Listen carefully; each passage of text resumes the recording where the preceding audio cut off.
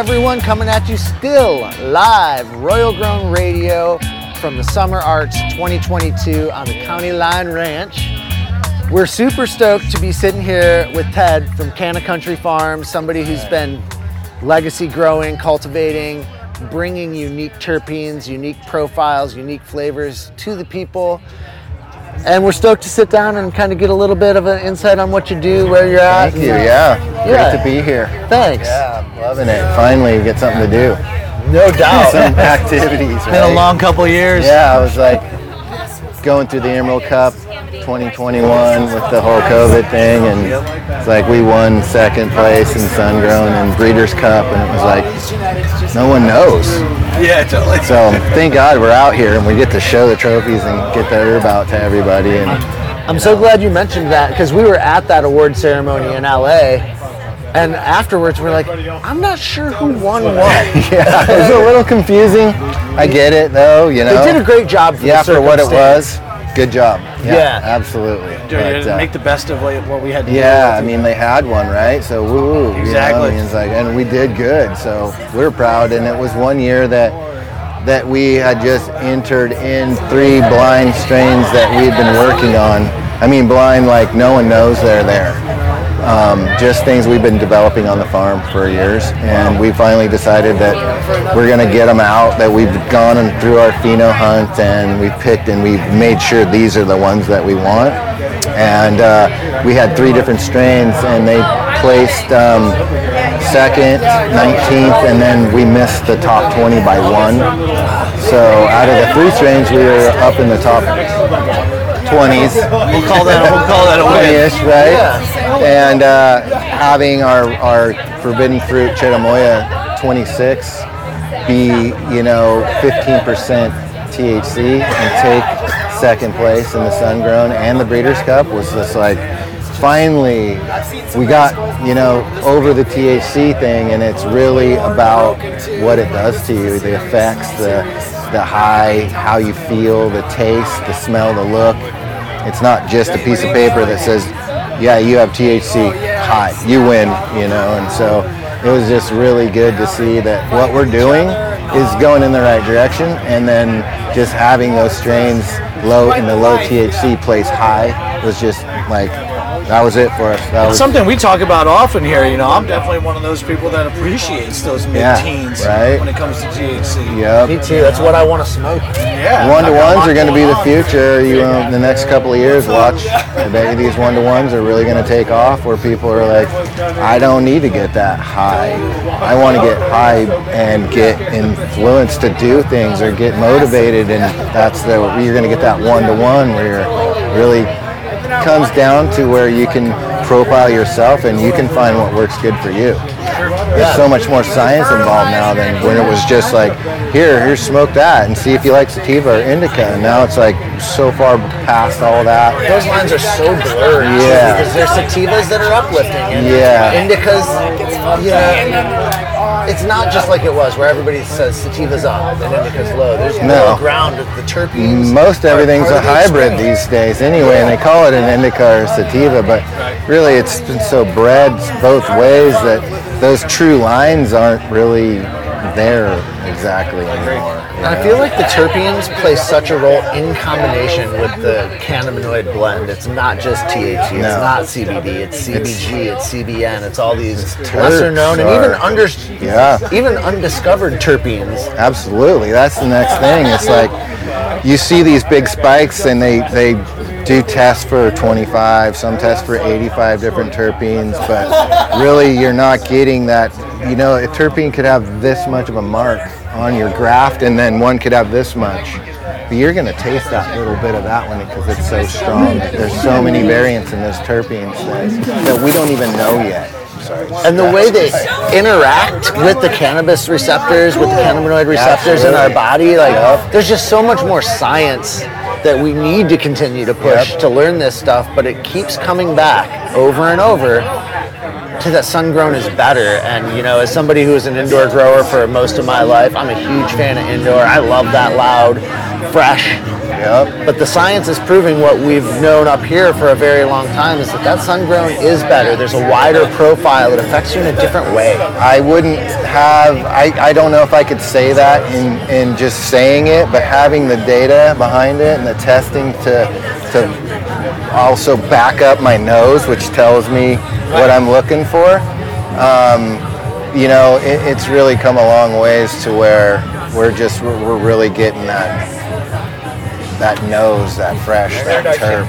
Just, I lost my place. Sorry. No, but that's awesome, because that actually, it sparked something in me that I remember when you stopped by the booth, or we were talking, I think Emerald Cup or Hall of Flowers. But since that moment, I've been wanting to get an opportunity to speak with you. You dropped a jar of this on me, and you were like, yo, take this home.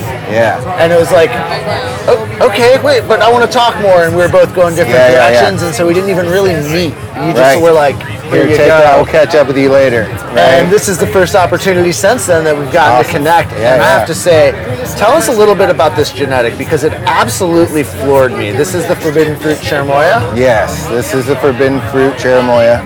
It's black on black. It'll turn black only when it flowers. The plant is really almost a lime green. And then as soon as it starts to pod out, the pods are black. From the beginning, they're that dark. They don't get darker necessarily unless it's like a really awesome cold snap at the very end, but that is what it's going to look like. It's so dark. In 100-degree weather, it'll look that way. So you don't need the cold snap. You don't need any cold. It's like that's pure naturally genetic. Purple. Yep. I'm coming into the camera, Emily. Shout out to Emily, our fantastic visual coordinator. It makes me drool. So I hope you at home can really get and that cross is Cherimoya Forbidden Fruit. And the Cherimoya version of it, the end of it is basically a really good friend of mine who helped me breed all these. He had this lineage of this plant that he had taken from Humboldt to Maui and mixed in things like Princess Bob and Columbiana and Criz and Headband and old school Granddaddy Purps. Wow. And he's been breeding out the greener portion of it all and getting like the really dark black on black. And then he crossed that with the Forbidden Fruit, and that came up with the Cherimoya. And then there was green and totally dark purple phenos through the whole thing, and every spectrum of it in between. And so this one was the one that my nose, it brought me back to when I was in high school. And my senior year, I was working for my girlfriend's dad in the field, you know, out in the summer growing some herb. And that's that smell I smelled that I remembered smelling back in the day. And it was this Indica Burmese that he had his cross of, and it was just like train wreck, just grew big buds, purple on the stalk as well as green, and just had this beautiful ribbon running down it. And that was the smell I remembered. Looked totally different growing than what I remember it looking like, but the nose was there, and so it was just like the one for me. I picked that before it was even done. I go, this is the one I'm going to keep. I mean, that's the thing, you know, the visual on that. Obviously, it's a beautiful flower. Yeah. The color is just unreal. The nose on that is so intricate and unique. Yeah, and the way that it hits me right in the face is like nothing I've ever experienced before.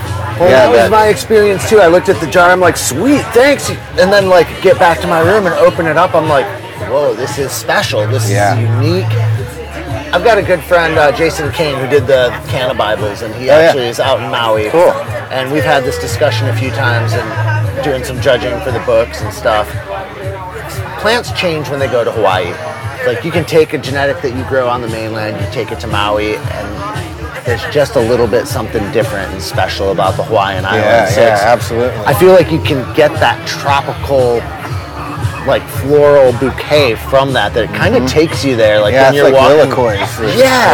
Or like we were saying earlier, like almost rotten papaya. Yeah. Like when you're walking through the jungle, you can smell the papaya trees because they'll drop them, and it's like alcoholic on the ground. But I was like, this is like it's almost spoiled. It's almost sour. Almost.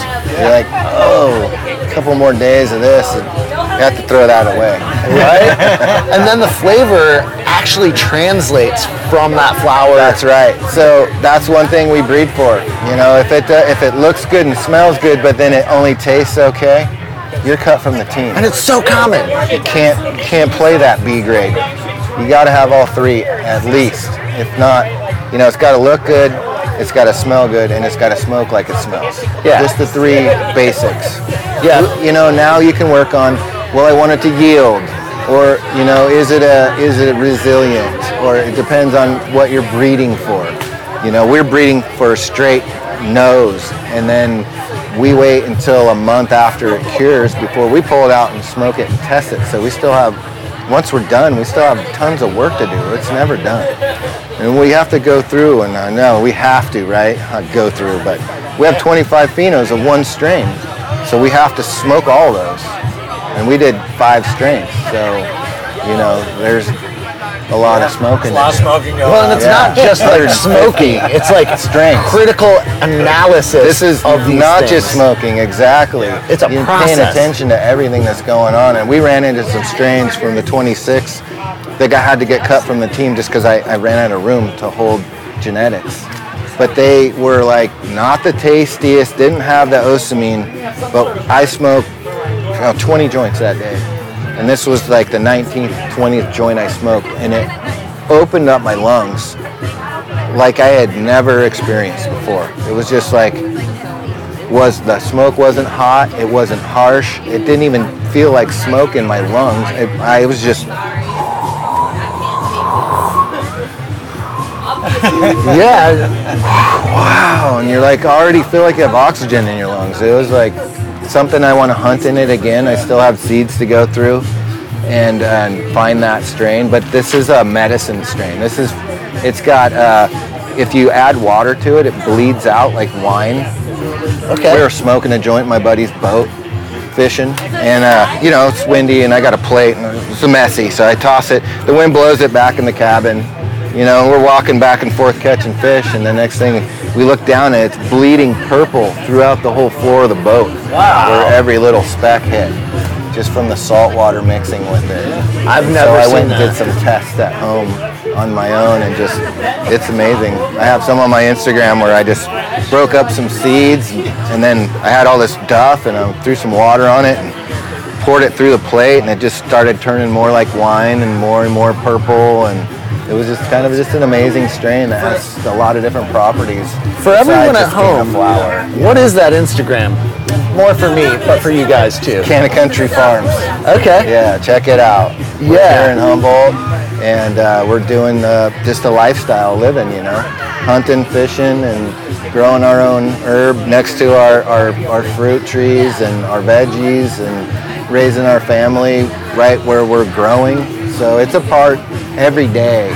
It's like our own kids. Like we're taking care of them, they're taking care of us. It's a full circle.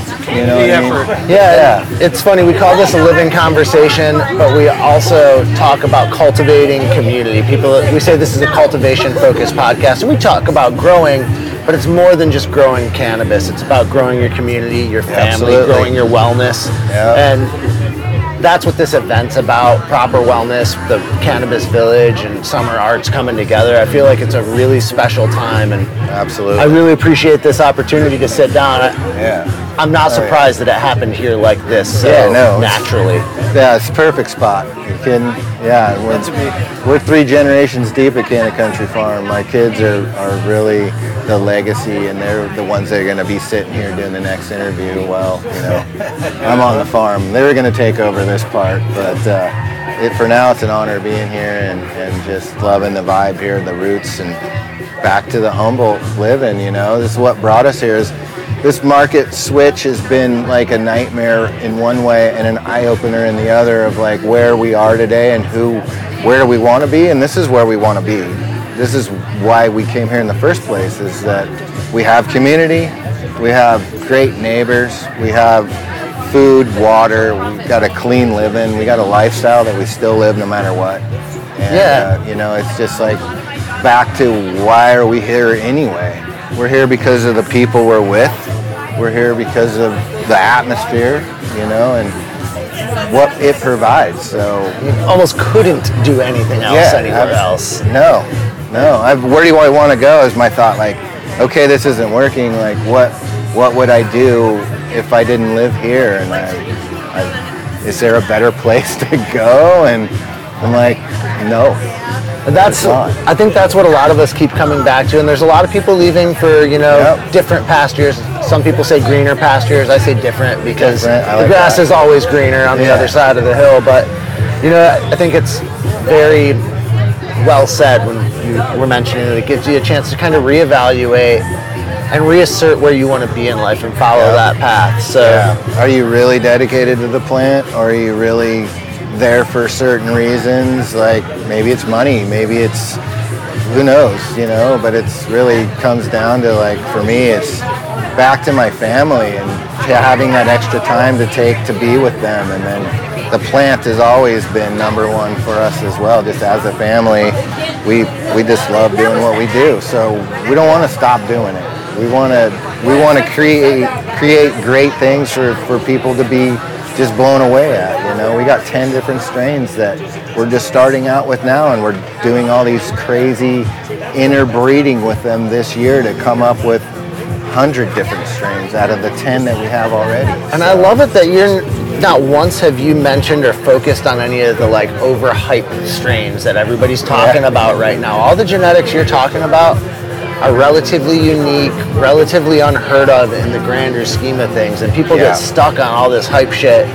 I've got to have this. I got to have what this guy's doing. I got to have the thing that I saw on the thing, and you're just like, stick to your guns. We know it's always going to be hypesters out there. But if you really are a conditioned smoker, you're going to be looking for something else. It's not like the college kid that wants to go get drunk. He's going to go get the cheapest beer he can get. It's like that THC high thing, where I'm going to go in the dispensary and get the cheapest, highest THC I can get.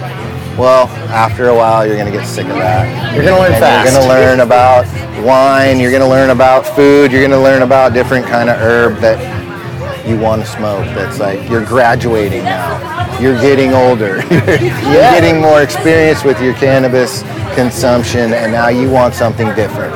Well, we got something different. Always. We're always coming up with something different. So, man, thanks.